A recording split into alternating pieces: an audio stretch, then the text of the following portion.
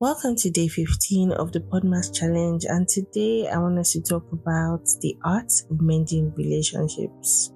Mending relationships is indeed an art because you have to intertwine vulnerability, understanding, and also genuine remorse. It starts with you acknowledging the problems and understanding the pains that you've caused or that they've caused you, and having the courage to say, I'm sorry. For me, what makes a heartfelt apology is not just the words, but it's the sincerity and the empathy. Always remember that your words are a bridge builder. But here's a secret, right? A genuine apology isn't about shifting blame or finding excuses.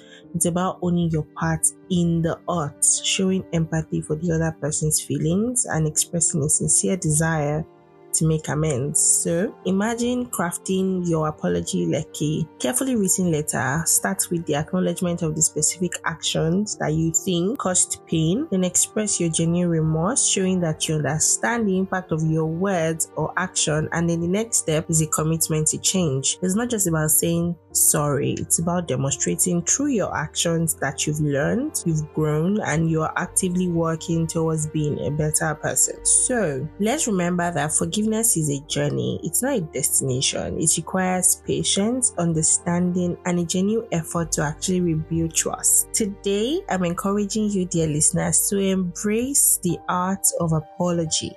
Explore the profound impact of sincere words, the healing power of empathy, and the beauty of rebuilding bridges we thought were lost. Because in the end, mending relationships is not just an art, it's a symphony of healing that begins with a single heartfelt note.